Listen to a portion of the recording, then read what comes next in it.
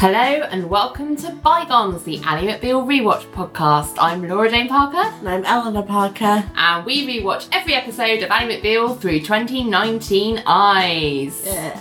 Whoop whoop. We're on to the 20s in season 2. We're nearly at the end. Nearly at the end. It's crazy. We've been talking about what we're going to do to mark the end of this season. Because if you remember, last season there was an episode where Ali and Renee had somehow they were working on a case and they had ordered Chinese takeaway and a pizza. And we were so blown away with the by idea. this concept. The concept that you could have two types of takeout on the same meal. It was like, this is genius. So that's what we did to mark the end of season 1. Yes. So I don't know what your thoughts are, Eleanor, if there's anything that's taken your fancy from season 2 that we could do to mark the end of the season. Well, we were thinking, there's been lots of ice cream references. That's my thought, because I feel like, and it happens in this episode as well, they're eating a lot of ice cream this Lots season. of Ben & Jerry's. That seems to be the thing. So maybe we get a ton of Ben & Jerry's each and swap Sounds around. amazing. So that's what we'll do. Yeah. We'll certainly Instagram story that. Yeah, definitely. Definitely.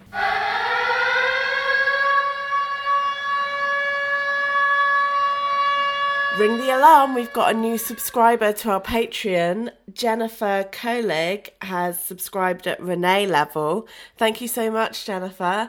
Back to the show. This episode, we are looking at episode 20 of season 2, Only the Lonely. Yeah. Only. Is that a song? Only the Lonely. Yeah, I thought that was the song, but then I was like, have I just made up the words? No, I think that's right. So, it first aired 3rd of May 1999. Yes. So that would be an early bank holiday. Yeah, May Day, yeah. We interrupt this program for Eleanor's cultural stuff. Brought to you by the 90s. The decade more problematic than it looks. UK number 1. Yes. The artist is Yes. Westlife. Oh, is it, I cross the streams. No. I have a dream. I don't think... No, it's not that one. Across the streams. That's not the lyrics, is it? I don't know. Stream, I have a dream. Yeah. It's an ABBA cover anyway. But, Is it? Yeah. Yeah, did you not know that? I don't think I knew that. Did you see the wonder of a fairy tale? Have you not seen Mamma Mia 2? Yeah, I You have. can see the future. Oh, is that what they... That's not what they did, is it? I believe in angels. Yeah, they They did. did do that, didn't they? Yes. Oh, I forgot. Oh, God. Right, okay, so it's not that. Then what is it? Westlife. See, the problem is all Westlife songs sound the fucking same. Yes, How are I you supposed to know. This is it. And I can't actually... Tell me what it is and let me see if I can sing it. So, it's Swear It Again. Oh, I swear it all over again and I never want to see you cry. I never want to... That does ring a bell, but are you sure it is that one? And I swear it all over again. But wouldn't it be called Swear It All Over Again, not Swear It Again? I don't know, try it and see. Okay, but, I mean, it's, Terrible.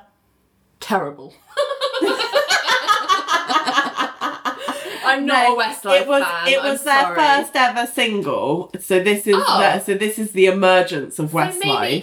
Okay. So no, because they're gonna have a lot of number ones. Swear It Again. More of that. Yeah, and it's the best-selling debut single of all time from an Irish citizen.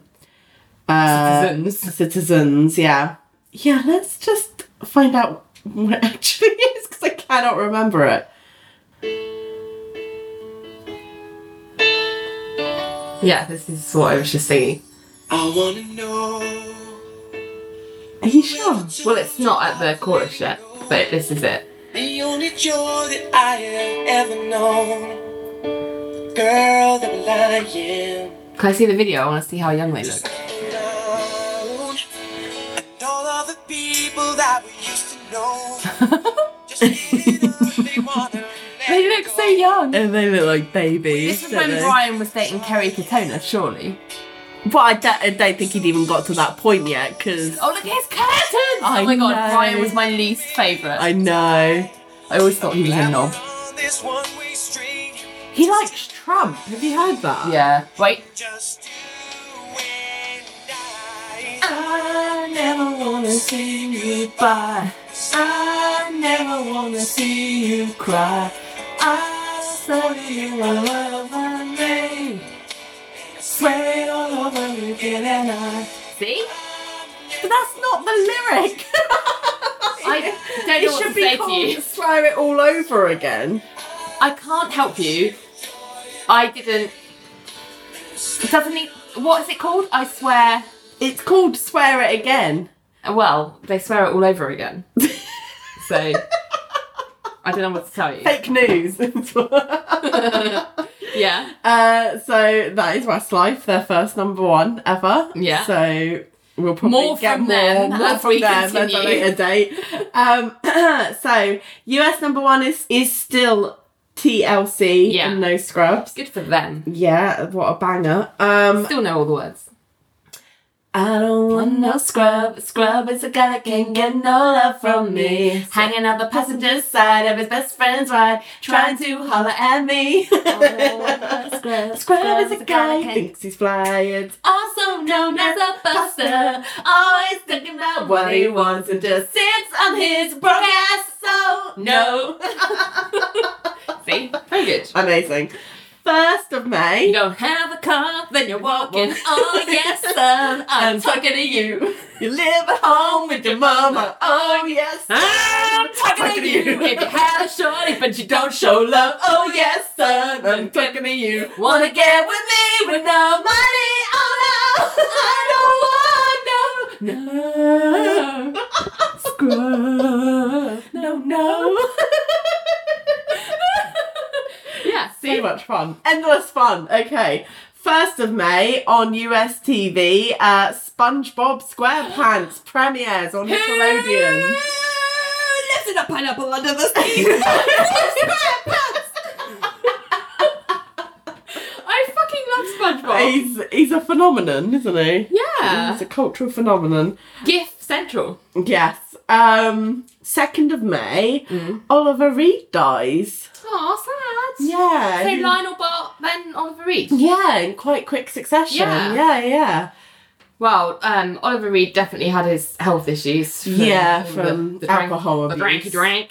Yeah, but wasn't it he was in the middle of filming Gladiator He at the was, and they time had to... Wasn't it one of the first instances of them having to use CGI? to kind of complete the complete the scenes. film. Yeah. 3rd of May, the 1999 Oklahoma tornado outbreak, which was a devastating tornado that hit southern and eastern Oklahoma City Aw. metropolitan area, killing 36 people and 5 indirectly. It also produced the highest winds recorded on Earth. Has that been topped since? This is now. And I was like, Presumably I do not. not have that information. Presumably not. I am not the Met Office. No, I am not. I am literally just the Reading average stuff out Joe off of the blog internet. off of Wikipedia. Wow. Yeah. That is sad. Yeah. Okay.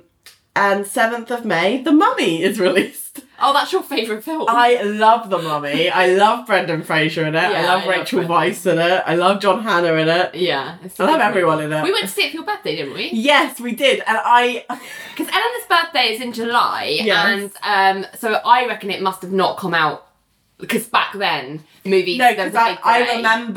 remember the choices I had were Entrapment, which was Yeah. released the last time we did an episode. Yeah. And The Mummy. Yeah. Those were and I went with The Mummy. Yeah. And- Imagine how your life would have been different if you'd chosen Entrapment. well, I remember It's like a sliding doors moment. but like I remember going to see The Mummy and like with like friends from school as well Yeah. were along for it. Yeah. And I was sat next to, you remember Nat? Yeah. I was sat next to her, and I remember, like, it was like a creepy moment, and you know something's gonna just jump out any moment, and I'm like raising my box of popcorn, like, to cover my face, to hide behind, and suddenly the jump moment happens, and I go, whoa, and this popcorn just goes all up in the air. Like a mushroom cloud. And lands all over Nat next to me. It's really funny. Oh, that's so funny. Oh, it's very funny. Good. Okay, so that's what I have. Okay, so let's crack on then with Only the Lonely. So, we open on a TV and there's a woman on it wearing a face bra because it's Elaine's infomercial. The thing they've been talking about all season has actually happened. The lady on TV is saying, at first I was a skeptic, then I started to feel more toned. My face was less mushy. And then we cut back to, in real life, Elaine, who is there looking so excited, and she's at Ali and Renee's place with everyone watching the infomercial on TV. Was it their apartment? Because I was like, someone's... It didn't look like their apartment to me. I was like, whose apartment is this? Well, it was... Yeah. It was theirs? Yeah. I didn't recognise it for some reason. Yeah. I think it must have been just a different angle. So yeah, you weren't used to it. possibly, yeah. But yeah, she's talking about... The woman on the TV is singing the praises of this face bra, and then there's the camera pans to a man wearing it and going, it's not just for women. And Richard, then it cuts to Richard kind of biting his lip, intrigued. And the man continues on the TV, I lead a rigorous life and the face bra neutralises the negative effects of my daily rigour. And then the lady on TV is now in a car with the face bra on, being like, I actually got results within 3 months. There was less excess skin. And then on the TV it cuts to Elaine being like, and you too can look younger in just 3 months. Scientific studies show gravity alone causes sagging of the skin, especially for those who exercise regularly. Now you at home can get this revolutionary miracle face bra and shave years off your appearance. And I'm not just the owner, by the way. And then there's like a little box in the corner graphic of Elaine's like face on the TV with a face bra on. And the real life, not the real life Elaine, the Elaine like not in the box on the TV is like, I'm a customer. And Elaine in real life is like, can you believe it? And Renee's like, no, Elaine, I don't think any of us can. And Elaine says, I just want you to know, I don't care how wealthy I get. I will never leave the firm. You people are my life. And Ali's nose whistles. Yeah, she looks absolutely stunned. Yes. So as much as it's interesting because this kind of sets the tone a little bit for this episode, because as much as everyone shows, I don't know, everyone plays the shows role up, of supporting her, but actually this episode exposes who really supports her truly.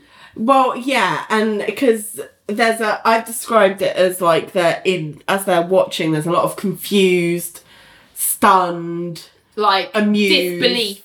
Yeah, sort of almost horrified looks at times. It almost felt, some of it felt like they were like laughing at her rather than pleased for her. Do you know what I mean? Yeah. And I don't know, like, I don't like that when they like pretend that they kind of, what's the word? It's like sub in just being there for actually being there, you know, for her. Yeah, just kind of. And then like be like, but I was there, like I did support you. And it's like, no, you supporting me by showing up and then eye rolling behind my back is not supporting me. No, that's not it. Yeah.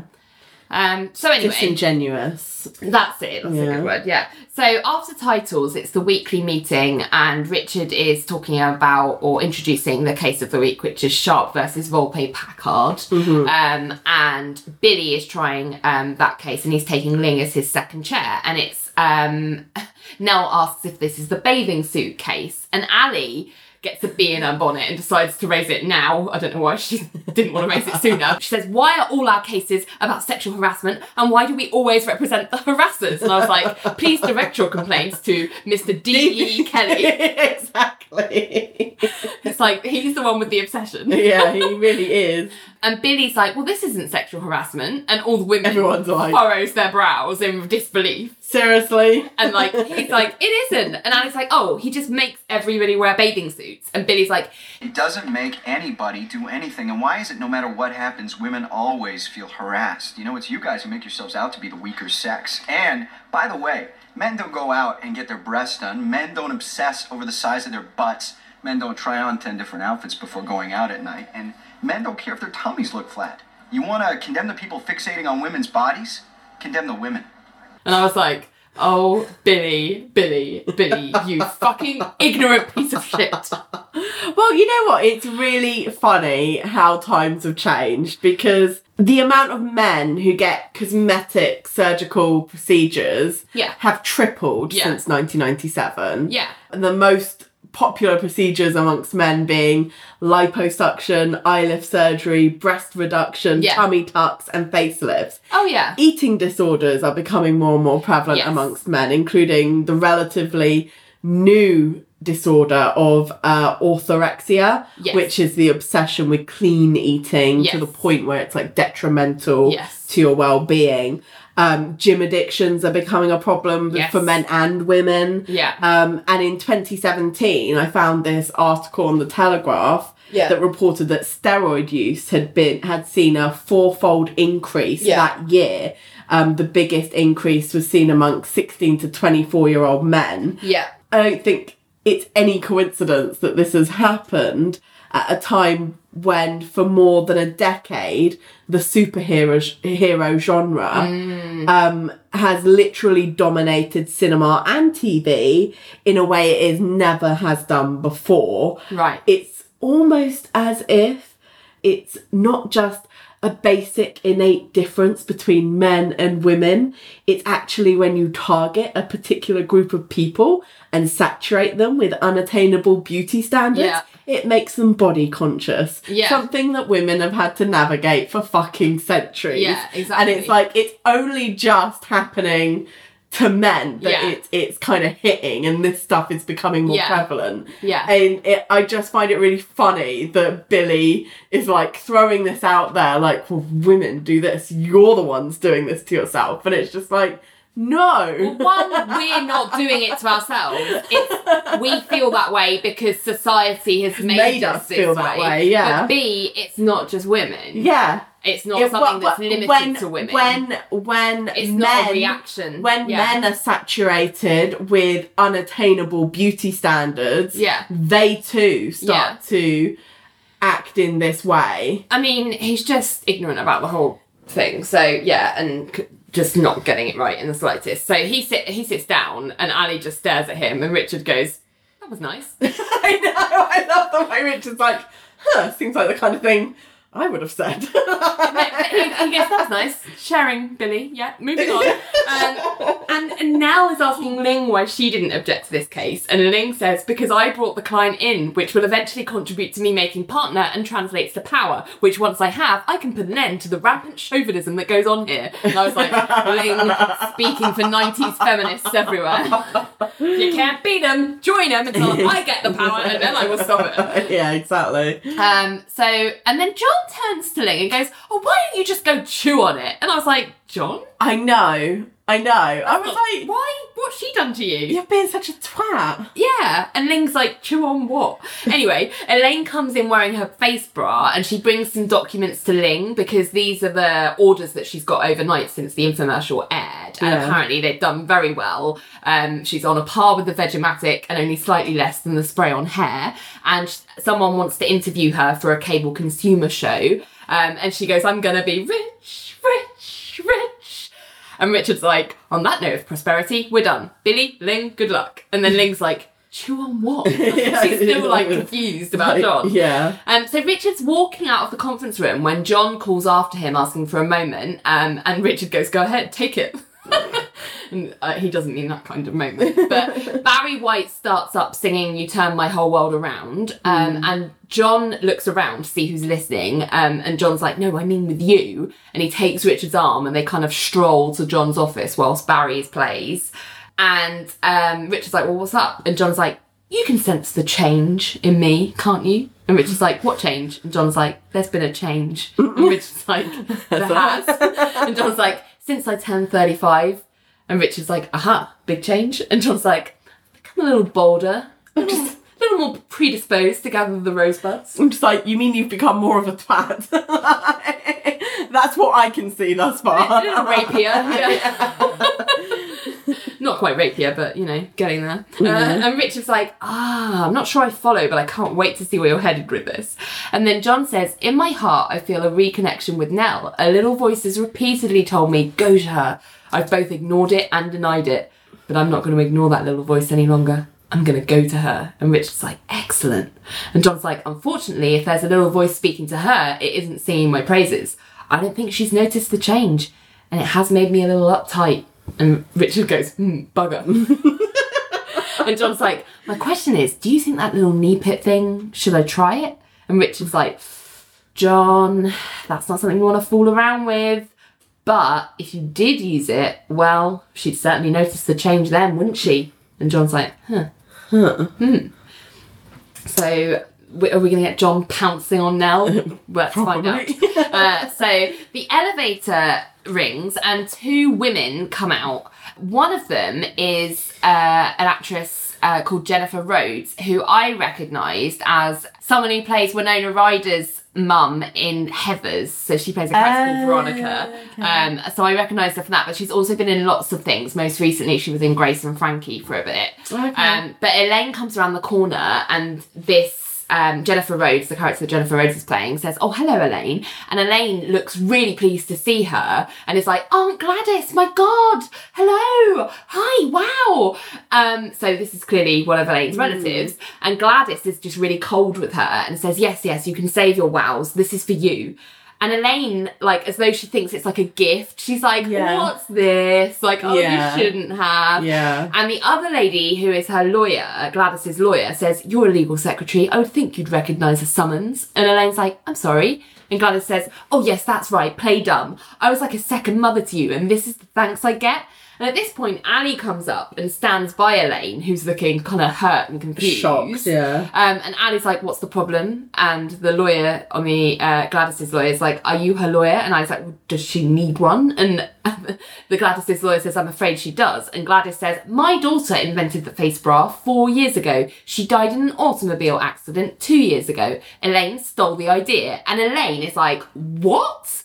And Gladys is like, you thought I didn't know about it? And Elaine's like, I didn't steal it. And Gladys says, you've been found out, Elaine. And Elaine's like, I don't. And Ali's like, don't say anything, Elaine. Let me see this. And Gladys goes, you should be arrested and put in jail. And I was like, that's calm down. Like, she's your niece. She's barely sold any yet. Like, jail. Jesus. And Elaine's like, this is a lie. And Ali's like, quiet. Now, I am going to read this complaint and then the lawyers will be talking. And Elaine goes, this is all a big... And Ali's like, Elaine, shh. Yeah. So... yeah, trouble. Like, poor Elaine. I was like, what a dick her aunt is. Yeah. Like, even if you thought that was true... to just stick a summons on her straight away without even talking to her first. She obviously hasn't seen her for years. Yeah. It's like... I don't know, I wasn't happy. No. I felt sorry for Elaine, because she just looked so confused and hurt. Well, she's just completely blindsided. Yeah. So, and to come to a place of work as well. I don't know. What a dick move. But I was pleased that Ali, like, immediately was protecting her. Yeah, she was. Nice. Yeah, no, I agree. So at the courthouse, a woman is on the stand being questioned by the opposing counsel, and the woman says, this is in the bathing suit case, so the woman's like, talking about how she found the policy offensive and demeaning. And it turns out they create, basically the issue is this guy has instigated what he calls a beach day. They're a software company, and for 1 day a month, he wants them to wear bathing suits. And the opposing counsel says, well, it wasn't a mandate. And the woman says, well, no, it wasn't. But when 70 to 80% are doing it, for those of us who don't, I felt a little ostracised. And I'm sorry, but I should not have to look at half-naked men and women as I go about my work. And the counsel says, well, this was 1 day a month. And she says, yes. And they go, well, playing devil's advocate for a moment, could you not just call in sick that day? And she says, well, why should I have to? Whether I stay home or I don't play along with the bathing suit theme, either way, I probably draw attention to the fact that I'm not too thrilled with my body, and it's unfair that I have to do that. So then Billy gets up and crosses, and he's like, you were never required to wear a bathing suit.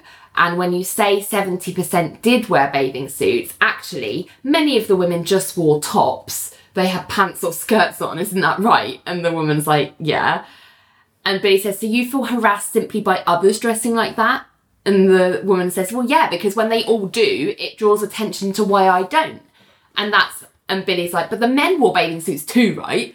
And she's like, well, that's also horrendous. I do not need to see their big beer bellies hanging over their belts. And I was like, who's wearing a belt with swimwear? But Billy says, but just so that we're clear, this bathing suit thing was for men and women alike. And the woman says, well, it was for men and women, Mr. Thomas, but that does not make it alike. And Billy's like, well, how is it different? And she goes, because it is. And I was like, she ain't wrong. No, she's not.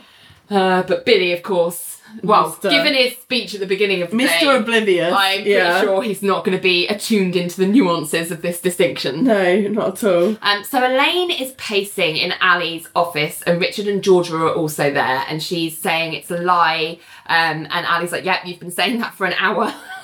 And she's like, I'm going to meet with your aunt's lawyer to expedite the depositions. That's the best way to flush it out. Your aunt's agreed to go first. And Elaine's like, okay, fine, let's do it. And Georgia's kind of nodding along, like, slowly. And there's, like, this question hanging in the air. Yeah. And Elaine notices, and she's like, what? And Georgia's like, is there anything we should know going in? And Elaine's like, what? And Richard's like, did you rip off your cousin? Elaine, we're here for you. You know that. We just need to know. Thief or not. And Elaine's like, it was my idea. And Richard's like, well, we had to ask. And Elaine's like, I told Martha about the idea. And Ali's like, well, were you close with Martha? And Elaine said, well, I thought so. And Ali's like, okay, well, let's do a patent search and go from there. And you might want to put your interview on cable on hold as well while we're going through this. Which obviously is crushing for someone like Elaine. Yeah. She was so excited about it as well. So excited. But it's kind of robbed her of the momentum that she'd got off of the back of the infomercial as well. Because it's like, sometimes with these products, you get like a shot at it. Yeah. And if you don't ride the momentum, then it's really difficult to pick that up. So this aunt has just like killed all of that. Completely bulldozed that.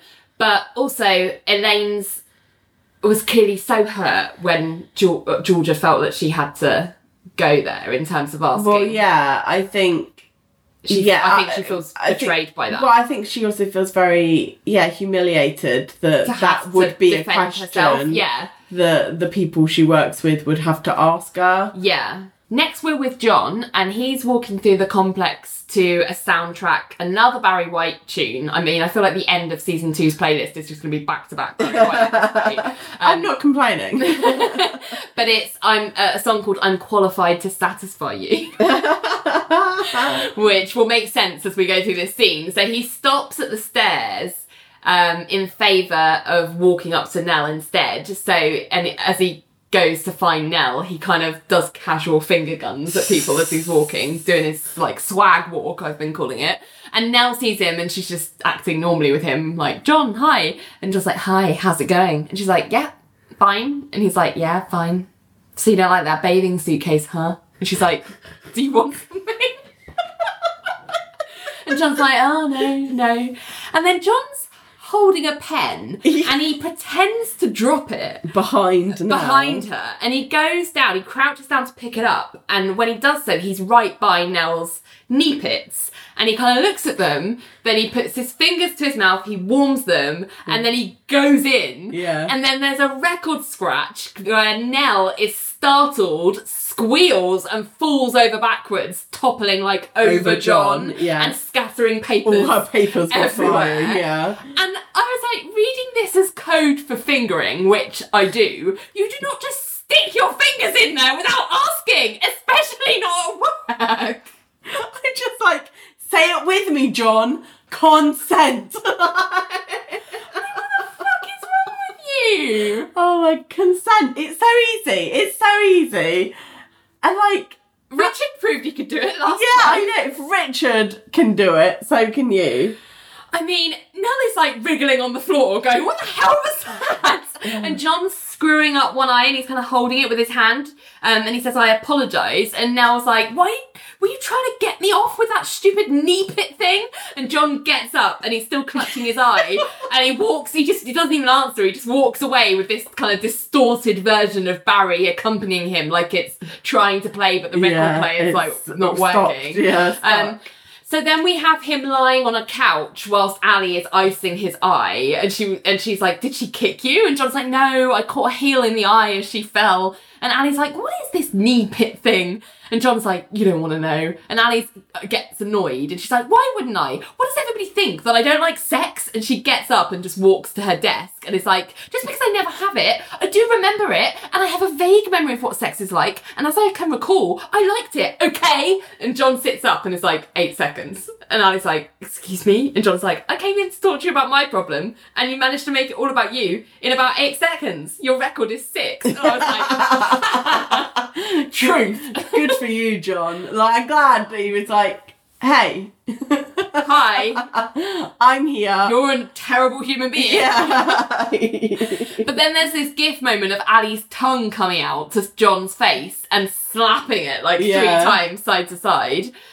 And Ali's like, okay, about you.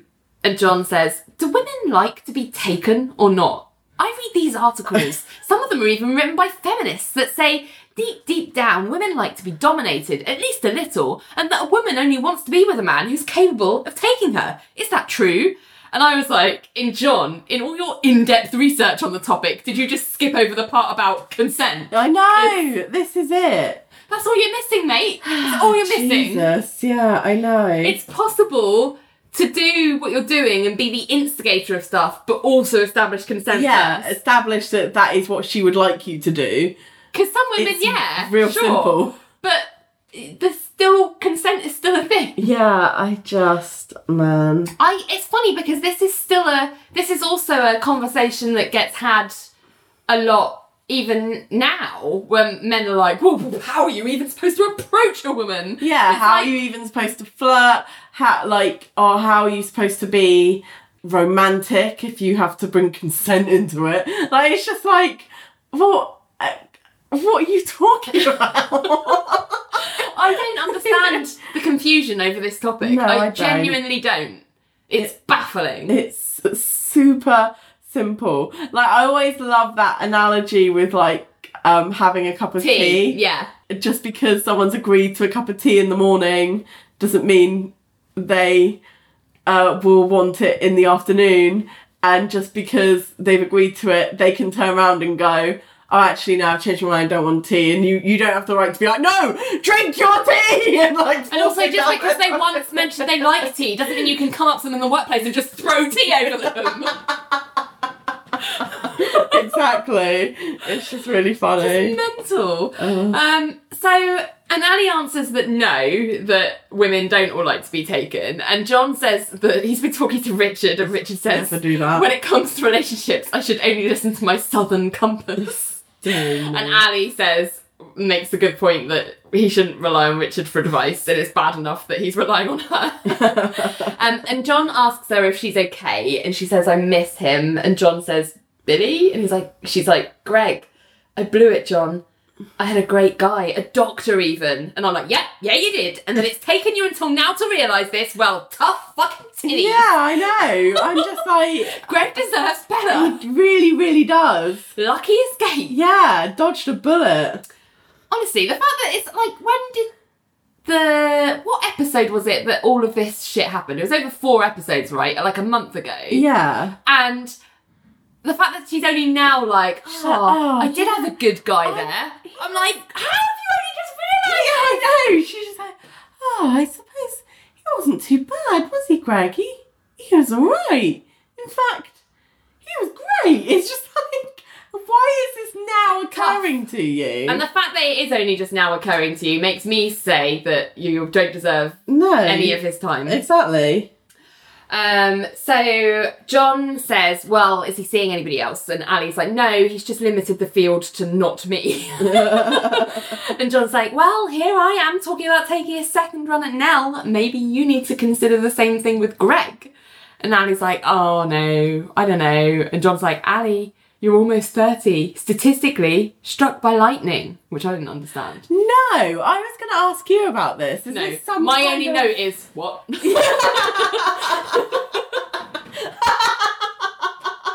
I wonder whether it was like, you're more likely to get struck by lightning than Meet anyone after meet 30. anyone after 30, have a family after 30. Yeah, it's bizarre. I don't know what that's about. But anyway, it doesn't make any John sense. says, well, it's time you have to make it happen. So then we're back in the courthouse, and a man on the stand is being questioned by Billy, and the man is their client, so the head of Mr. Volpe, the head of the company. Yeah. And he's talking about where his idea for this beach day came from. And apparently, when he was a kid at school, they used to have Bermuda Day, when they would all wear shorts, and it would lift everybody's spirit. And that was why he started Bathing Suit Day, because... Newsflash, this is not a school. But I'm sure they didn't all walk around topless. Yeah, it's do you like know what I mean? a Bermuda Day is Yeah. a bit different. Yeah. But anyway, he was like, that's why he started Bathing Suit Days, because everyone's so serious all the time. And he said, where's the law that work can't be fun? And I'm like, where's the law that says fun equals getting naked? Yeah, Like, like fun for who? yeah. And Billy's like, so you do it once a month? And the man's like, yeah, people like work, and then they're usually more productive. And I thought that by putting them in bathing suits once in a while, it makes them more energised and efficient. But then the opposing counsel crosses and says, did you not think to consider that someone like Vicky Sharp might be made to feel uncomfortable in this sexually charged? And the guy's like, no, this wasn't something done to her. And the opposing counsel says, well, what? You don't make room for the possibility that she might be embarrassed to see people in bathing suits parading around the office? And then the door to the courtroom opens as the lawyer is talking, and two women in bathing suits come in and They're start in, like, kind of bikinis. deciding where to sit. Yeah, they're in Yeah. two-piece bathing suits, yeah. And Mr. Volpe's like answering the question, saying, oh, I don't think she should be embarrassed. And the jury has noticed the women, and there's Yeah. like commotion going on, and the judge is like, what's going on? And the opposing counsel says, oh, I don't think this should disturb anyone, Your Honour. Like, you know, it shouldn't be a problem. So, and he just continues, like, Yeah. so tell me, Mr. Volpe, what about the idea that this undermines the workplace? And then a man in Speedos, like, walks into the walks room, in. and the judge is like, what are you doing, counsel? And the opposing counsel says, Mr. Volpe, aren't you asking us to believe that women shouldn't object to others wearing bathing suits? And there are more people And, like, people coming keep in. coming in. And the plaintiff looks like really pleased, like she's just kind of like, huh. Yeah, Like, point made. Yeah, exactly, And completely. Mr. Volpe's like, I'm saying, who does it really hurt? And at this point, the jury are all craning their necks to get a good old look at all the flesh on show. And the judge has had enough, and she bangs her gavel, and she's like, members of the jury! And they all whip round Yeah, like, whoops. But I do think that's a great stunt. Yeah, I think that's as- a really, like... If we're accepting the reality of this universe whereby stunts are allowed, then... yeah, I think it's a great stunt Yeah. used, yeah. So, in the Cage and Fish conference room, the depositions are running for Elaine's lawsuit, and Gladys is up first, and she's saying about how Martha had talked about all of the face bra stuff, and in fact, the day before she died, she was talking about doing an infomercial about it. And then Ali is asking Gladys if Martha ever gave any specific reason to believe she invented it. And Gladys says, yes, she told me she invented it. And Elaine cuts in and is like, that's a lie. I told her everything. And Ali's like, Elaine, no.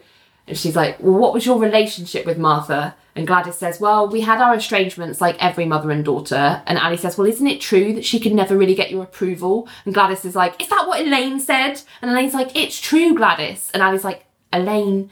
And Elaine's like, that's why she told you she invented it. And Ali's like, Elaine. And Gladys is like, she did invent it. And they start arguing, and Yeah. the lawyers have to pull them apart.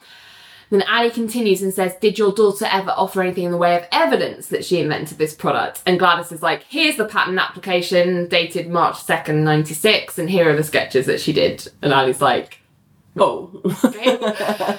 So then the next scene, Ali's marching into her office with Georgia and Elaine behind, and Georgia's just like, did you steal it? And Elaine's like, no. And Georgia's like, they have 7 witnesses, people she told about it. And Ali just goes, well, all that means is that Martha lied to them too, just like she did her mother. And I was like, I'm really glad someone's on fucking Elaine's side here. Yeah, because otherwise this would be truly awful. But I can see why Georgia is, you know, like, shit. Why do they have that stuff? Like, I can see why. But I would believe Elaine if she was my I think the friend. thing is, I think the way Jane Krakowski performs it is very much like extremely earnest and genuine. And so if I was a person in that room, I'd be like, well, either she is telling the truth or like she's an Oscar like Winning worthy. actress, You know what I yeah. mean? Like, because you can.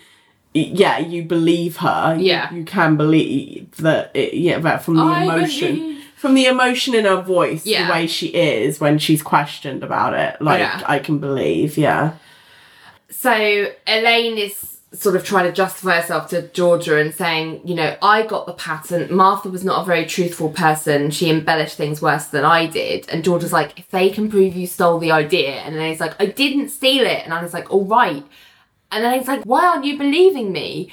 And Georgia and Ali just glance at each other, but they kind of ignore that question. And Ali's like, do you have any documentation or anything else that goes back more than 3 years ago? And Elaine's like, I don't know, the only person I really talked about it with was Martha. I was afraid of somebody stealing the idea. And Georgia's like, I think we should make an offer. And Elaine's like, no, I'm not settling. I'm not letting them take this away from me. I'm not settling. And this is not about me having a pathetic life either. This is my invention. And Ali's like, well, we have another one of your cousins to depose. Let's just see how that goes and go from there. So Elaine leaves and Ali and Georgia raise their eyebrows at each other. But yeah, I feel really sorry for Elaine. Yeah. It is really awful. I feel like you have to keep reiterating, I didn't fucking steal it. Yeah.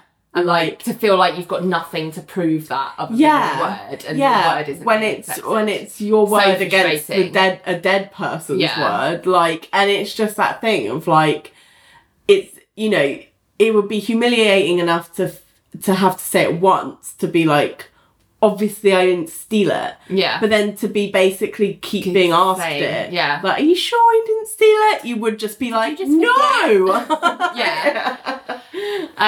So then Elaine has gone into the unisex and she opens a stall just as John dismounts from the stall opposite and kicks her in. To the toilet. And we see John in a heap on the floor and a splash has come from the stall. And as John gets up, Elaine comes out and her head and shoulders are completely Like wet, dripping. So yeah. she's gone head first into the toilet, apparently. Yeah. And Elaine's like, this is unbelievable. Last night was the greatest night of my life. And today I go head first into a toilet. And she walks out upset. It's not going well for Elaine. No, and as she goes out, Nell comes in like, what the fuck? Yeah. And John's like, I knocked her into a fresh bowl. And Nell's like, you've been causing all sorts of excitement. And John's like, Nell, listen, I apologise for assaulting the back of your knee. And I'm like, thank you for saying that it was assault. Yeah. That is what it is. And he goes, and Nell says, trying to pave the road ahead, a road you have no intention of taking. And John's like, let's just go out. End of the day, we'll grab something to eat and just go. Like we read about those people with lives do. And Nell's like, all right, but not to the bar. If we go out together, we're going someplace else. And John kind of goes, stutters and hums, but he ends on, that's fine. Yeah. And Nell says that she's going to pick a place. And she's like, I'll go out, John, but we need to leave the building. Yeah. So back in the courthouse, a woman is on the stand being questioned by the opposing counsel, and she's someone else who works at the company and is testifying that she felt that she should wear a bathing suit because she just started working at the company and she was told by her boss that it's something that they do, and she didn't want to seem like she was rejecting that. She felt a pressure to do it. The opposing counsel asks if she still wears bathing suits on bathing suits day, and she says, well, no, because I've been there longer, I feel the less need to conform. So then Billy gets up and crosses, and he's like, well, you've also had some opportunity to get to know my client. And the woman says, yes. And Billy says, well, does he strike you as someone who would put pressure on someone to wear a bathing suit? And the woman's like, no. And he says, and now that you know the other employees, do you think they would give a hard time to someone who chooses not to put on a swimsuit? And the woman's like, no. And Billy's like, so the pressure you perceived, it was really just that. You perceived it. And I was like, that doesn't mean it's not there. Yeah. What a fucking stupid question. And the woman's like, yeah, but when you see everyone else, and Billy's like, I'm not blaming you, Miss Tyler, but perhaps we shouldn't blame Mr. Volpe either. And Miss Tyler's like, well, it is his company. I know, I'm just like, fantastic. Who else Point. do we blame? Like, and Billy's like, yes. And when he testified that he did this primarily for office fun and spirit, do you have any reason to doubt him? And she's like, no. And Billy's like, thank you. And then Billy nods at Lynn, who's like, good job. Yeah, great. I'm just like, so your whole case is, but he has such good intentions. And he's just doing it for fun. So nothing bad can come of this. I'm just like, what? And if there is anything bad, it's all in your head. It's so it's your fault. It's such a weak argument. So Ali and Renee are at a restaurant, and I couldn't decide whether they were there for lunch or dinner because I think it's lunch. Well, it looked like daytime, but then it is like coming into summer now, so maybe it's a early evening. I think it's so lunch. It's late outside. But the thing that made me think it wasn't lunch is they have really big glasses of wine, and drinking during the day, a work day, is not a thing that happens in America. So I thought it was probably dinner. No, maybe they're just really bougie, so bougie and boozy.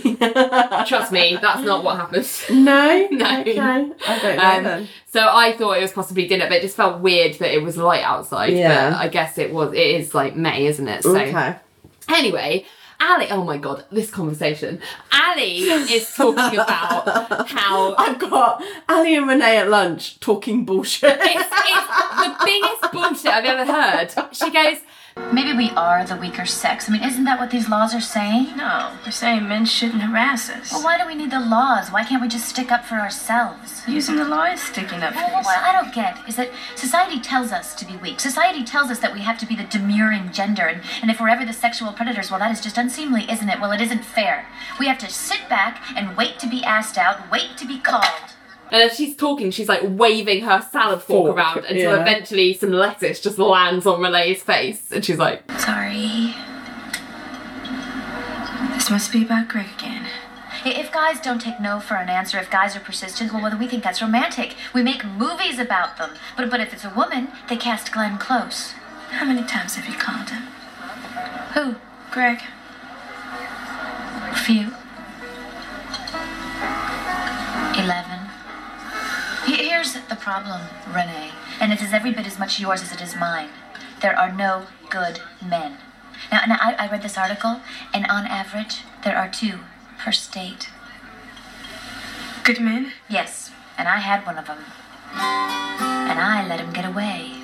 and I was like, yes, you did, Ali, and you can suck on that sad salad because this is all your fault. I know. Completely. And it's such bullshit. Like, I'm just like, 2 per state? Like, who the fuck came up with that? Like, what kind of idiot reads something like that and takes that as fact?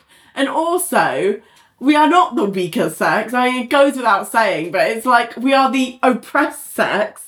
And you might as well talk about the weaker race, or the weaker sexuality, or the weaker socioeconomic class. Like, that, it's not... That's not the phrase. But where all this comes from is the fact that she's calling Greg a bunch of times and he's not picking up, and she's just like, well, what's even the point? Like, they say that I'm supposed to be, like, not chase a man because we're meant to be the weaker sex, but when I do, it's like, I'm Glenn Close, and it's like, just conflating all these issues and coming out with, like 5. Yeah, like, the reason he's not calling you back isn't because you're calling him.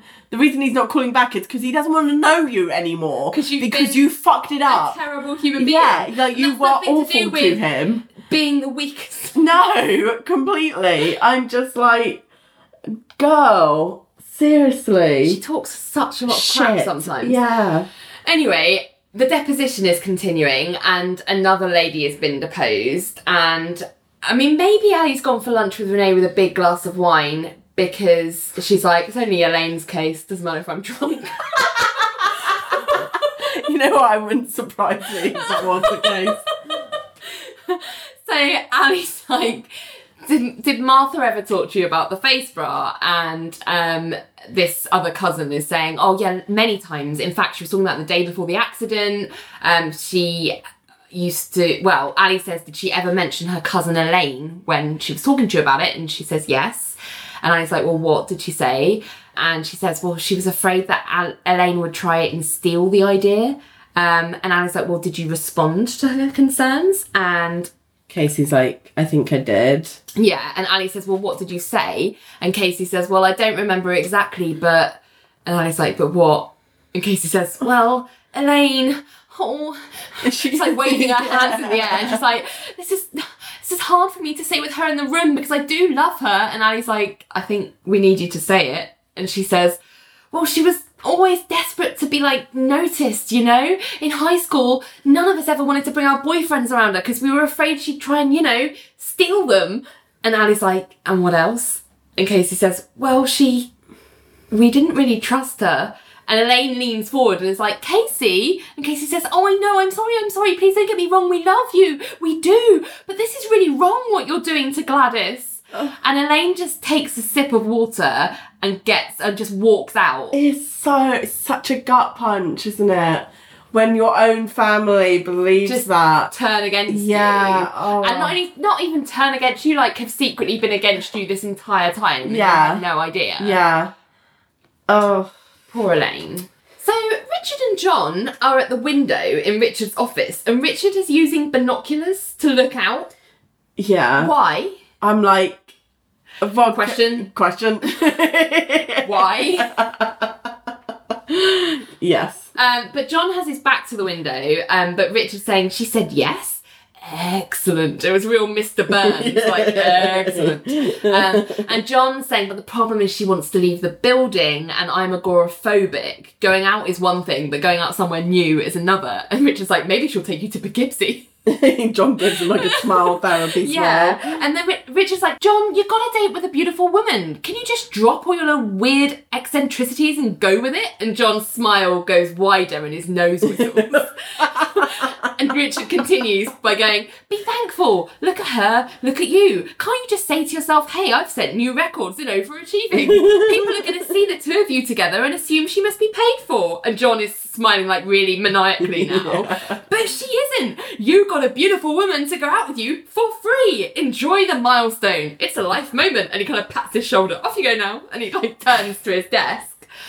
And John's like, I was hoping you and Lynn could come along as a double date. And then Richard hands John a second pair of binoculars. Yeah. And they both turn back to the window.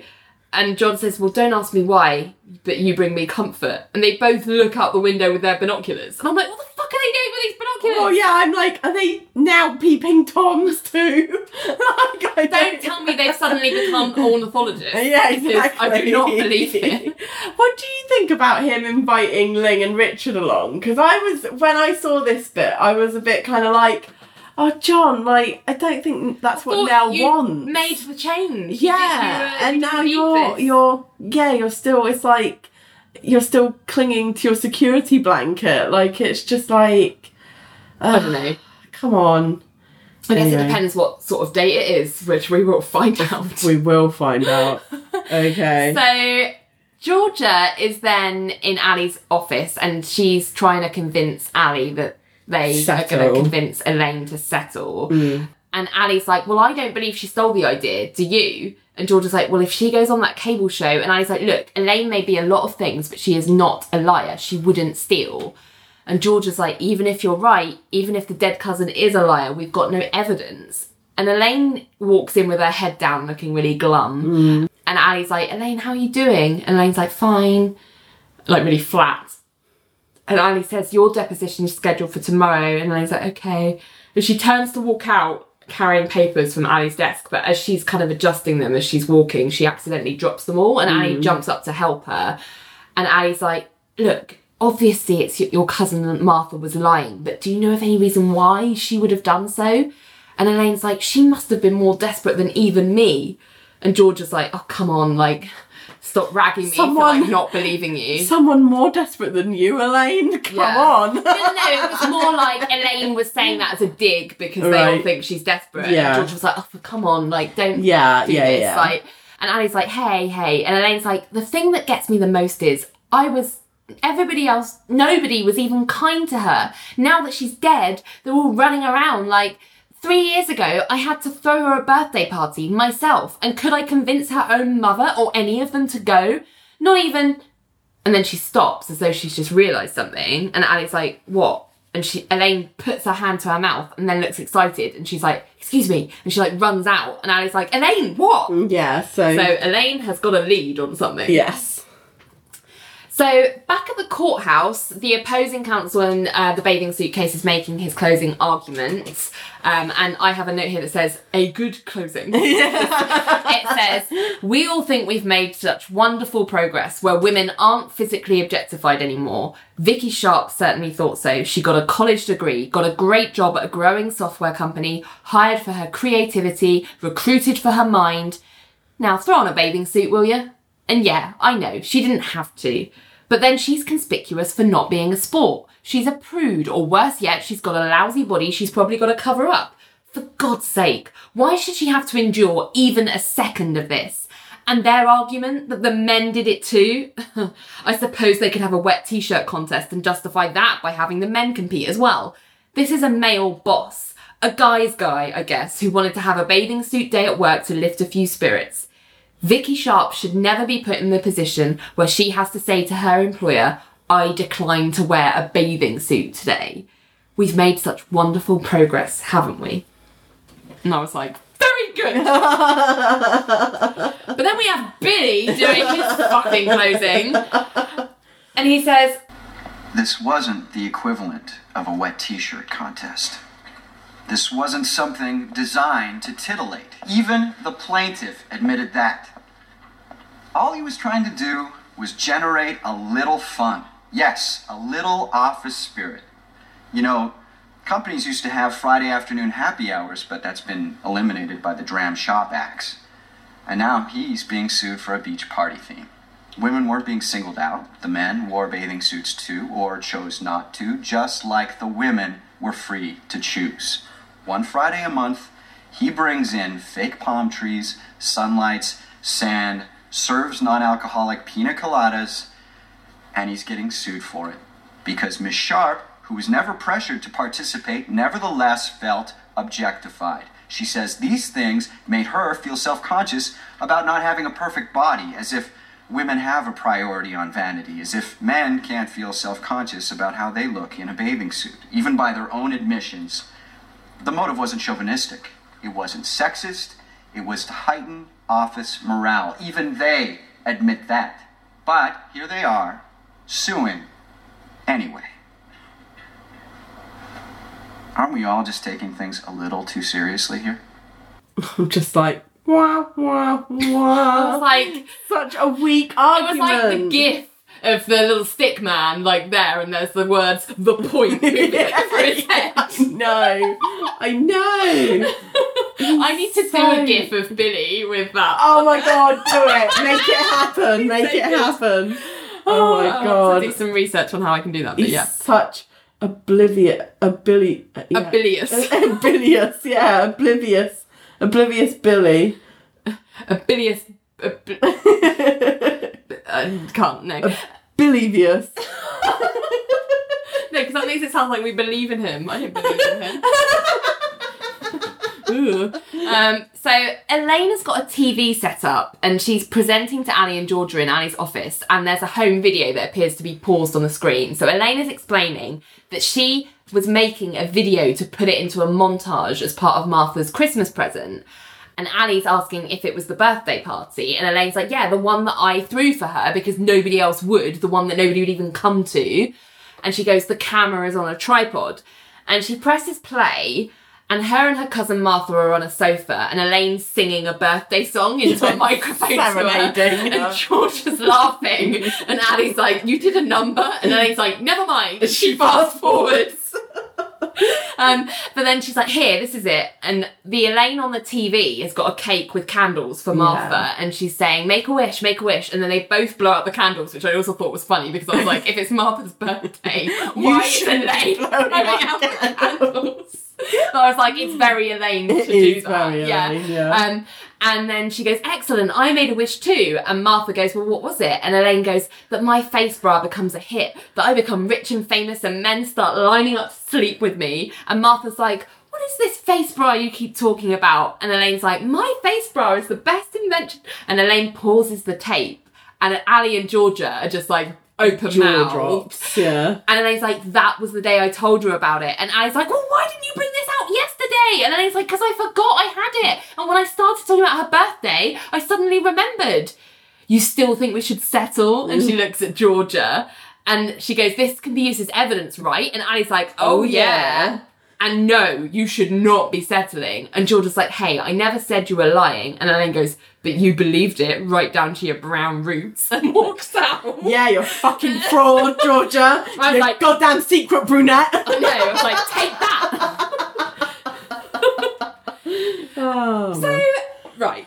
oh my god. I don't really know what to do with this, but... Well, I do, but we'll do it at the end of this. Oh, okay. Yeah. So there's a rap group performing on a stage, and there's lots of, I guess, people dressed in a hip-hop style in the crowd of a club. It's Right, like a it's rap like a hip-hop club, yeah. And Nell and John are kind of pushing their way through, and I would like to take a minute here for a fashion moment. Because... What has Nell done to her Wait! hair? No, let me start from the beginning.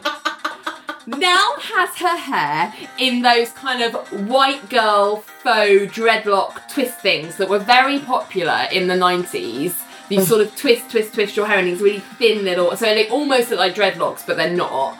It looks terrible. I know, but it was very popular. And then she was wearing a grey backless satin tank top with a split at the front to show her belly button, and it kind of ties at the back with spaghetti straps. Yes. And then she's got like a black sweatband on one wrist. And she's wearing a skirt, and it's all very 90s Gwen Stefani. Yes, Which yeah. is my vibe, and I just thought it was wonderful. Took me right back. I really hated her hair. I loved it. It was very Faye Tozer from Steps. I hate whenever white people like do try to do like dreadlocks or things like that. It's I fucking hate horrendously it. problematic, but the reason I love it is because it reminds me of a sibling time. It is problematic, but it also just looks fucking shit. Like Yeah. they just white people don't know how to do that and make it look good. Like No. they just can't. I mean, what she was wearing was not actually dreadlocks. It was a very popular hairstyle. At the Yeah, time. yeah. It was. I really enjoyed it. I was like, you could be on a red carpet right now for like the MTV Teen Awards or something. But yeah. Nell is going, you're going to love this place, John. And I was like, has she chosen the most anti-John place? Exactly. I'm like, she definitely has. Definitely. And John's like, do they just pass out microphones? And Nell's like, that's the band, John. And behind Nell and John are Richard and Ling, and Ling looks ecstatic to be there. Yeah. Richard and John are dressed like they just came from From the the office, office. and they just look completely out of place. Yeah, like they fish stick of out like water. a sore thumbs. And Richard's like, if I close my eyes, they sound like a headache. And Ling and Nell lead the way to like a clear spot and start dancing. And then some random man goes to John, hey man, is that your daughter? She's fly. And John's like, waves him off, and then shouting to be heard to Richard, he's like, this place troubles me. And Ling's like, let's just dance. And loads of like club goers are pushing past John and Richard as they kind of end up almost surrounded. They're like back to back. Yeah. And they notice that all the club goers seem to be wearing sunglasses. So Richard stops one of them and gets out a wad of cash and is like, here's $100 bill for the sunglasses, and just takes them off her face. Yeah. I was like, she didn't even say yes yet. No, I know. And he's like, thank you, and takes another pair off her friend's face. Thank you. And then he gives a pair to John, and he's like, take off your coat and put these on. And John's like, why? And he's like, so you don't look like Nell's father, just do it. It's like, you still look like Nell. And You're Nell- not fooling anyone. And then Nell pops up and she's like, about the band. She's like, aren't they great? And John's like, are they on parole? I'm like, and I'm like, is it because they're black? this is my... Objection! because I'm like, that's racist. Oh, absolutely. That's horrendously racist. absolutely. And I'm like, how come you're 2 for 2 on racism in the yeah, last 2 episodes? Yeah, John? completely. Where has this come from? I've never got a hint of racism from you before. Yeah. Stop this. Completely. So Nell is like, come on, and she kind of moves through the crowd to get closer, and John's like, we're out of our element here, Richard. And Richard's like, just do what I do. We need to think survival. And then we have what I guess was the point of this scene, which is Richard and John moving through the crowd, wearing their shirts and ties, but with their sunglasses on, looking ridiculous. And Richard is trying to, like, hip-hop dance to the music, but John's, like, just following behind, looking awkward. And then they're at the front, and they start sort of dancing around like dads, like, flailing around. And Nell and Ling are just looking at them, and Ling's like, what are they doing? We're going to be asked to leave. And Nell's like, I think they're dancing. And then they do, like, a full-on Dance routine. And everyone around them seems to be really enjoying it. And even the band, like, notice them from the stage. And they're like, hey, look at these white guys. And then at the end, like, Nell and Ling, like, rush to hug them. And it's like because a triumph. the crowd, like, love it unironically for, like, some inexplicable reason. This would never happen. So, this is my... is this whole scene. Okay. Because, one, this scene is unbelievably cringe. Yeah. It's so embarrassing.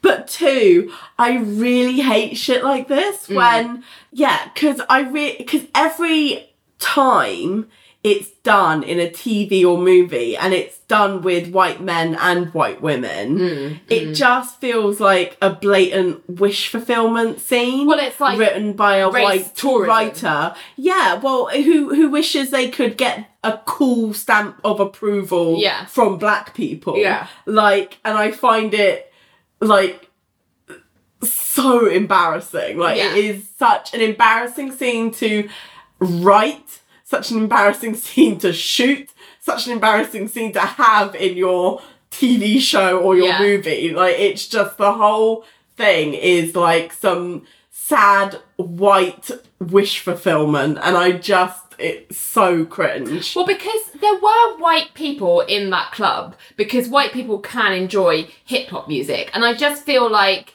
if Nell and Ling had gone to the club, because they seem to be fitting in, and were enjoying the music, I buy that that's music that they listen to. Yeah. Like, it wouldn't have been a problem. It would have just been them on a night out at a place where they happen to like. It was just this whole, like, fish out of water, like, oh, is this how the black kids do it? Like, kind of thing. And it was really weird.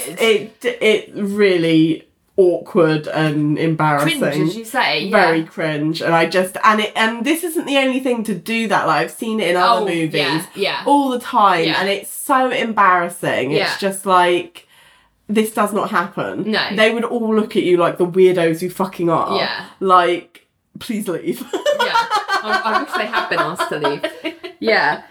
So then, after that monstrosity, we see John and Nell walking home, and John is really stiff, and he thinks he's pulled something, and Nell's like, well, you were moving in different directions. And John's like, why did you bring me there, seriously? And Nell's like, oh, I just didn't want to go to the bar. And John's like, well, fine, but why that place? It was a test, wasn't it? And Nell's like, maybe it was. And John's like, and you were just trying to see if I could handle it. Did I pass? And Nell's like, yeah, you did. And then John leans in to kiss Nell, and she's like, it's a welcome kiss this time, as opposed to just surprising her with it. Surprise kiss. So it's a nice kiss. And then they walk home, and then we see Ali was on the same street and saw them. Yeah, I was like, why is Ali watching this? Yeah. Well, she looks kind of sad. I don't know if that's how you read it. She looks kind of like, wistful, yeah. So then Ali is back at her apartment eating ice cream, with Renee in the kitchen, and she's relaying what she saw. And Renee's like, were you following them? And Ali's like, no, I was just walking home again, alone, another late night at the office, and then I saw them. And Renee's like, so why does it bother you? And Ali's like, oh, it doesn't, I'm happy for them. And Renee's like, yeah, I can tell. And Ali's like, it's just... Couplehood is good, Renee, and maybe we should stop waiting for the right guy and start going out with the wrong ones. And I was like, what does she mean by the wrong ones? Does she mean, like, the ugly ones? Or the nerds? Or the ones... Because she's so, like... She's got dismissive. such a strict criteria about who she will deign to go out with. Yes. And she's like, I can't possibly go out with someone who is beneath me in terms of looks or economic status. Yeah. You know? Yeah, And it's just like... I don't know. I just don't like that use of the word wrong ones. Also, I object. I'm not actually objecting, but I find it difficult to swallow about her notion that, well, a life when you're not in a couple is like just a purgatory until you're in a couple. I know. Like being a single person can be a very fulfilling lifestyle Yes. if you just give it half a chance. Yeah. Like you don't, couplehood is not necessarily end game, nor No. should it be for everyone. It's not like, it's not the magic bullet that's gonna fix your life. And she's like, well, I'm just wasting my life until I find someone. Yeah. And I'm like, no, you're just letting life pass you by. yeah, because Because you're so fixated on it. achieving coupledom Yeah. status. It's weird.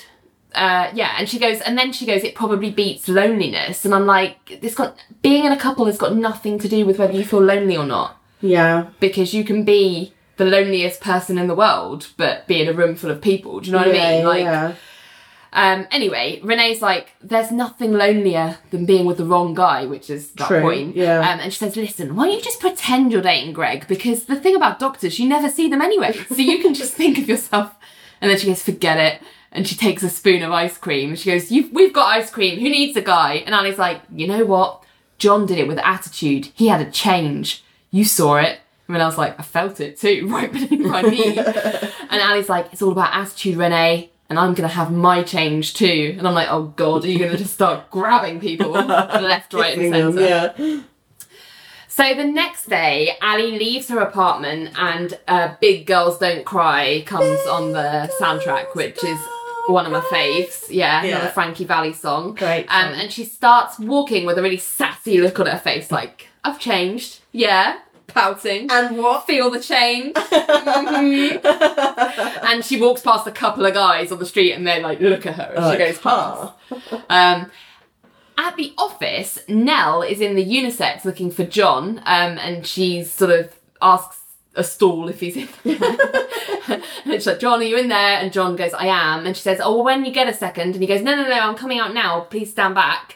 And she stands back and he dismounts like a perfect gymnast and lands on his feet. And Nell's like, that was your best ever. And John's like, thanks. And Nell says, do you have any plans tonight? And he's like, no. And she thought, I thought maybe I'd cook. Can I make you dinner? And Barry White starts up and John's like, sure. And Nell's like, great, 8. And John does a nose whistle, but he goes, sounds good. So Nell and John are going all guns again. Yeah. So then they are showing the tape to Aunt Gladys Yeah. in the conference room. And Ali pauses the tape after Elaine on the television has said how the face bra is her best invention to Martha. Yeah. And Ali's like, well, that was the 4th time. Do you want to see it a 5th? And Yeah. Gladys is like, I don't know what to say. She told me it was her idea. She did. And Gladys's lawyer is like, well, I guess I should meet privately with my client. And Gladys is like, Elaine, I'm sorry. I'm so ashamed now for what she told me. Elaine, I'm so sorry. And the lawyer's like, we can talk later. Come on, Gladys. So Gladys is like, my own daughter. She lied to me. And then they leave. And Elaine looks really sad and is like, guess this is victory, huh? We should all go celebrate. And Ali's like, Elaine, you were victimised by the lie of one person. And Elaine's like, yeah, which the rest of the world was only too willing to believe. And Ali's like, I didn't. And Elaine's like, I know you didn't. And thank you. And Ali goes, look, you just learned the first negative thing about success. People come out of the woodwork. And Elaine goes, well, this was family, Ali. And people here, Georgia included. And Georgia's like, I'm sorry, Elaine. I didn't conclude you were lying, but I wondered. Yeah, I'm sorry for that. And Elaine's like, well, I've got to go and get ready for my cable interview. So screw you fucking guys. So at the courthouse, Mr. Volpe walks up to Billy and Ling and is getting really irritated because he's like, are they coming back or not? And I was like, I mean, Billy's not in charge of it, so why are you getting mad at him? And Billy's like, well, you know, the bailiff said they would. That's what we think's going to happen. Mr. Volpe is like, I can't stand it. I can't stand it. And Ling's like, okay, come away. Come and walk with me. We'll get coffee. And they walk off. And then Vicky Sharp comes out of the elevator and she walks past Billy, but then she thinks again and she turns back and she goes up to him and says, I could tell from your closing that you really believed what you said. I'm sure you're a nice man, but... You're not. Yeah, spoiler alert. But you really don't get it. And Billy's like, we shouldn't be talking because you're represented by counsel. And Vicky's like, all the evidence is in. It doesn't matter.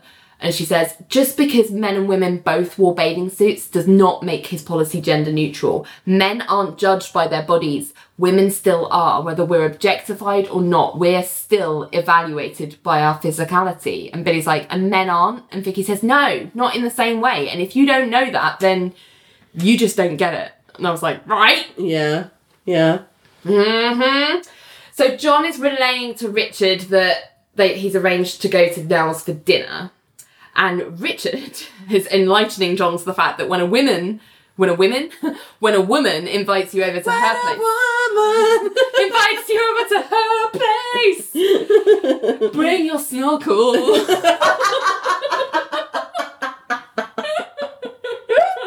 Yeah, so Richard is basically saying to John, when a woman invites you over to her place to cook for you, that means she wants to have sex. Yeah. And he does say, bring your snorkel, which I was like, ew. I know. And then Ali comes in, and Richard's like, great, we can ask Ali. And John's like, no, it's private. And Richard's like, exactly, Ali, this doesn't leave this room.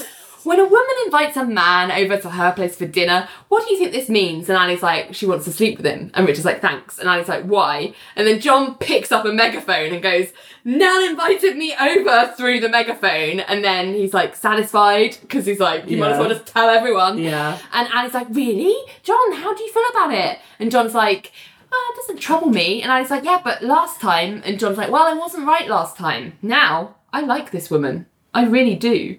And Annie has this GIF moment of like, I don't know if you've used the super zoom or seen it on Insta stories. There's one that's like a paparazzi one where it goes, takes several black and white shots of whatever it is you've got focused on. Well, that's what happens except with John's face. As if she's like, John's handsome now. Do you know what I mean? It's like weird. And John goes, why are you looking at me like that? And Annie's like, I was just taking a mental picture of the look men get in their eyes when they discover they like someone. It's nice. And Richard says, don't you wish you had somebody to love? And Ali's like, don't you? And Richard's like, I do. I just get it in such odd ways. And then John says, Ali, when you call Greg, what kind of message do you leave? And Ali's like, oh, just that it's me calling. And John's like, well, why don't you just tell him how much you miss him? Better yet, tell him in person. What's the worst that can happen? And Richard's like, yeah, you'd be right where you are now. And I was like, thank you, Richard. And Richard's like, all for one and one for all here. And then Richard touches Ali's wattle. Yeah, exactly. So at the courthouse, the jury has given its verdict to the judge and they found in favour of the defendant. Yes. Which is Volpe. Yeah. So Billy's won the case. Yeah. And he admits that he was worried, but, you know, Mr. Volpe says thank you. And Ling says, we never lose, that's why we charge along. And then Vicky catches Billy's eye at the end, and I was just a bit like, don't bother, love, he's never going to get it. Well, yeah, I thought this was really interestingly played because there are long shots of her looking at Billy in, like, judgment, and Billy does look a bit awkward. And it's an interesting scene because sad music is playing, indicating to me that the show is insinuating that justice has not been done. Right. Is kind of how I read it. Because usually when they win a case and, you know, the show is happy about that, it's sort of jubilant music. Yeah. But this time, that wasn't there. It was more sad music or poignant music. Yeah, maybe, but I just am sceptical about how much has really sunk in for Billy. Oh, I don't think it's sunk in for Billy at all. Nothing sunk in for Ling, because she's not... Ling did fuck all on that case. Yeah. Like, she was literally like... I don't know why she was second chairing. No, it was bizarre. It was really weird. It was just like, oh, give Ling something to do. Yeah. Really weird. So you're right, it was a slightly different mood, but I was still like, don't try... Billy's a lost cause. Billy doesn't understand shit, so... He's a lost cause! Don't worry about it.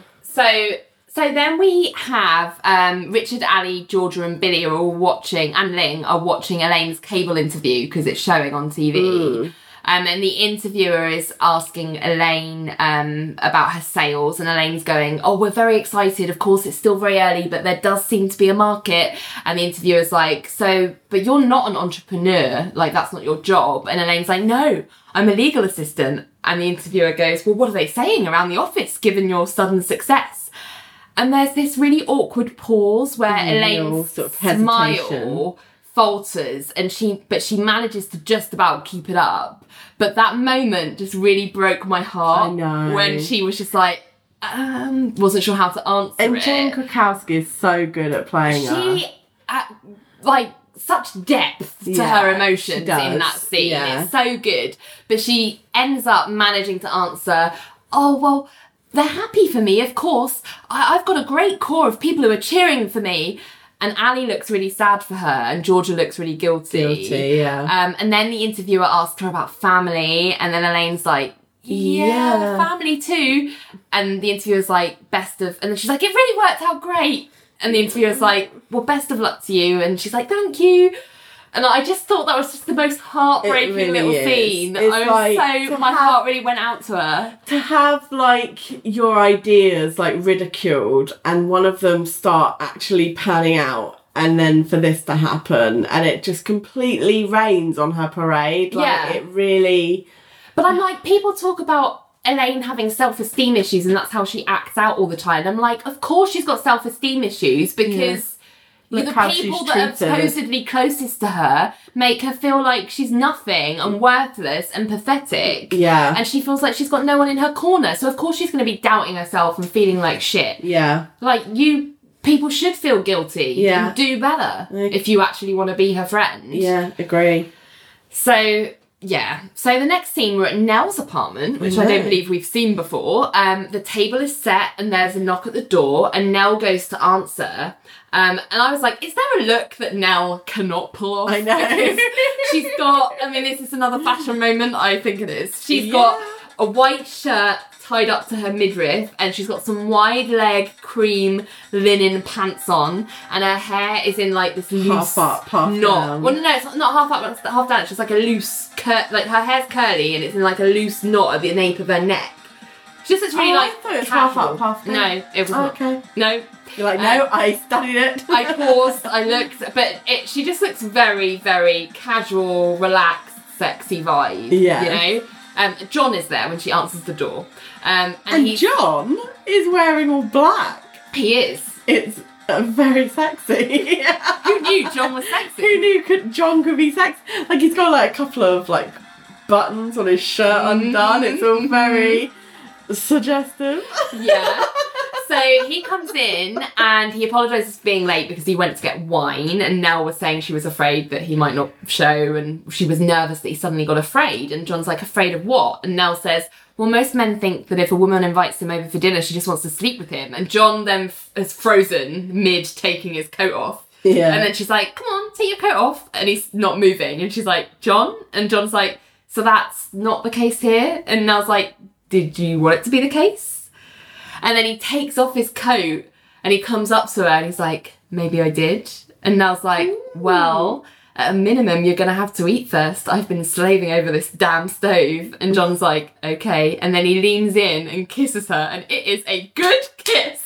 It looks like the beginning of sexy time. Well, on that note, that scene fades into a scene where Vonda is singing Tears on My Pillow. Love it. From Greece. Yes. As a taxi pulls up and Ali gets out and she's at the hospital. Yeah. But then she sees Greg coming out of the building, but he's holding hands with a woman. And then he kisses her. Yeah, and he they does. walk on, and Ali's like, ugh. Oh. And she walks away.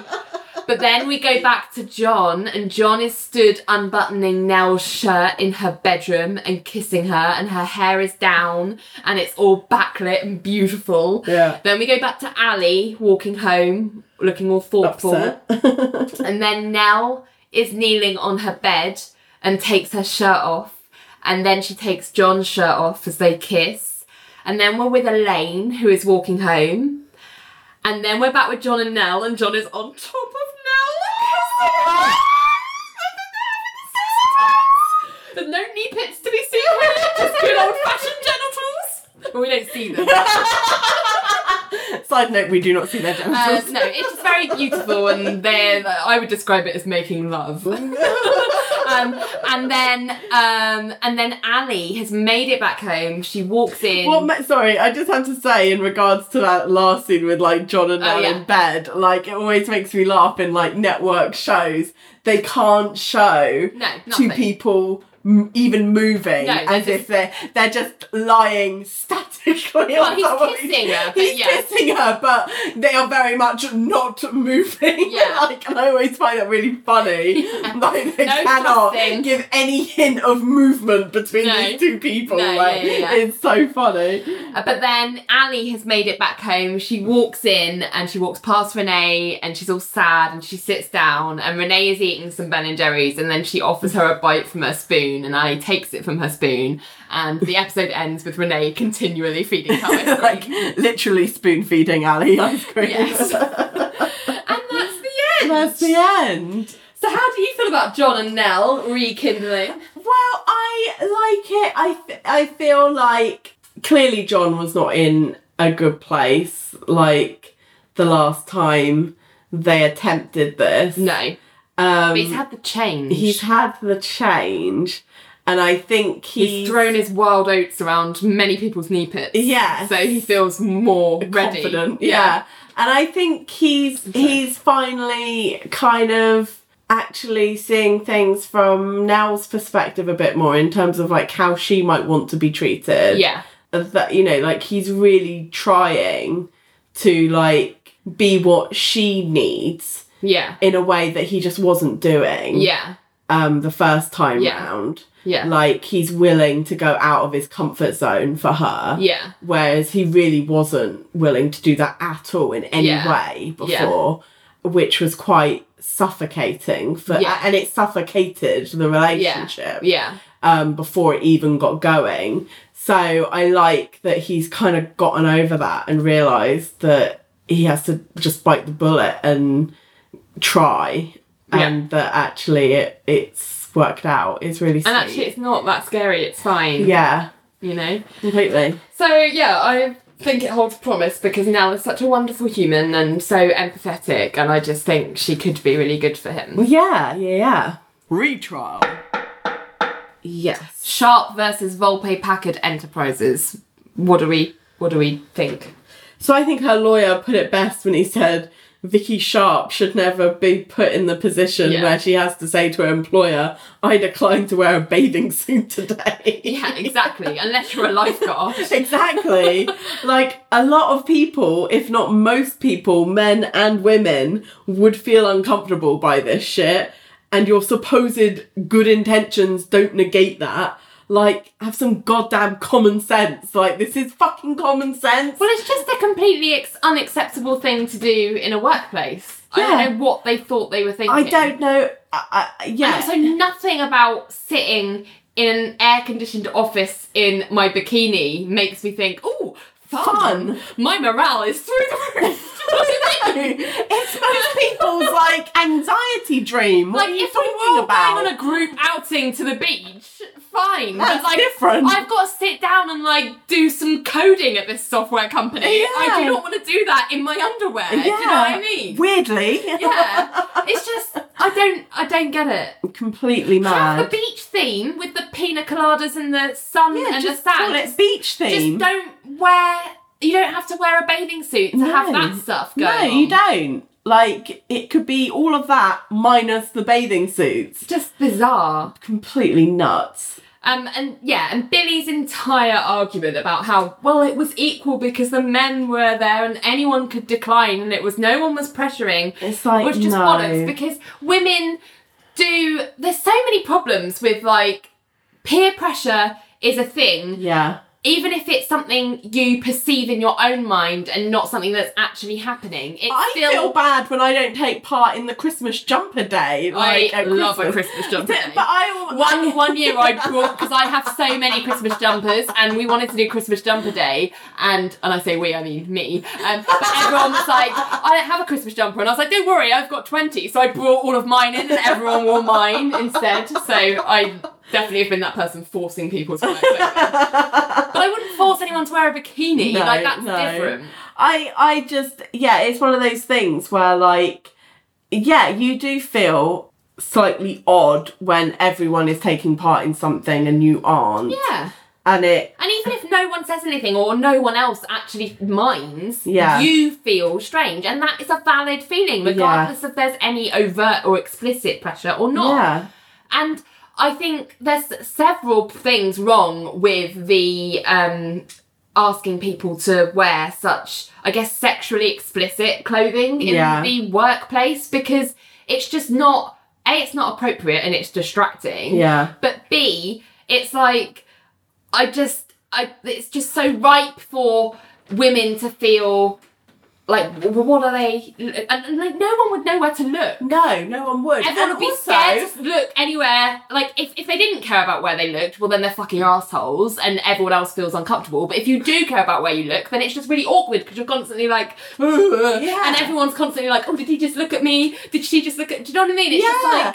And also... How is that making anyone productive? Yeah, and also, I'm not being funny, but women, it is society, like, social conventions dictate that women are under a lot more pressure in terms of, like, just general, like, body grooming in order to be ready to wear a bathing suit. Yes, that's like, the other men thing, literally just have to throw on a pair of trunks or Speedos. Yeah. Like, we have to shave, we have to wax, like, Yes, what, true. like, Yeah. so much more, like, I'm just kind of like, fuck off. Like, I just want to do my job and go home. Yeah. Like, I shouldn't have to, like, spend a day at, like, the beauty salon to get ready for, like... Yeah, exactly. It's just bizarre that anyone ever thought that this was a case that could win and that did win. Do you I know know, what I mean? it's completely bonkers. Verdict of the week. The jury's back. Who have you got? I've got Greg not guilty. Yes! Great. I love it. I love that Greg appears to have moved on from Ali without a second glance. Yes. I also love that he is with a black woman, because I can just imagine him being like, that's the last time I date a white girl. I have had enough cracker nonsense to last me a lifetime. Yes, that's true. That's true. So I was just like, I am really happy that he has just, like, gotten on with it. Like, gotten on with his life and moved on.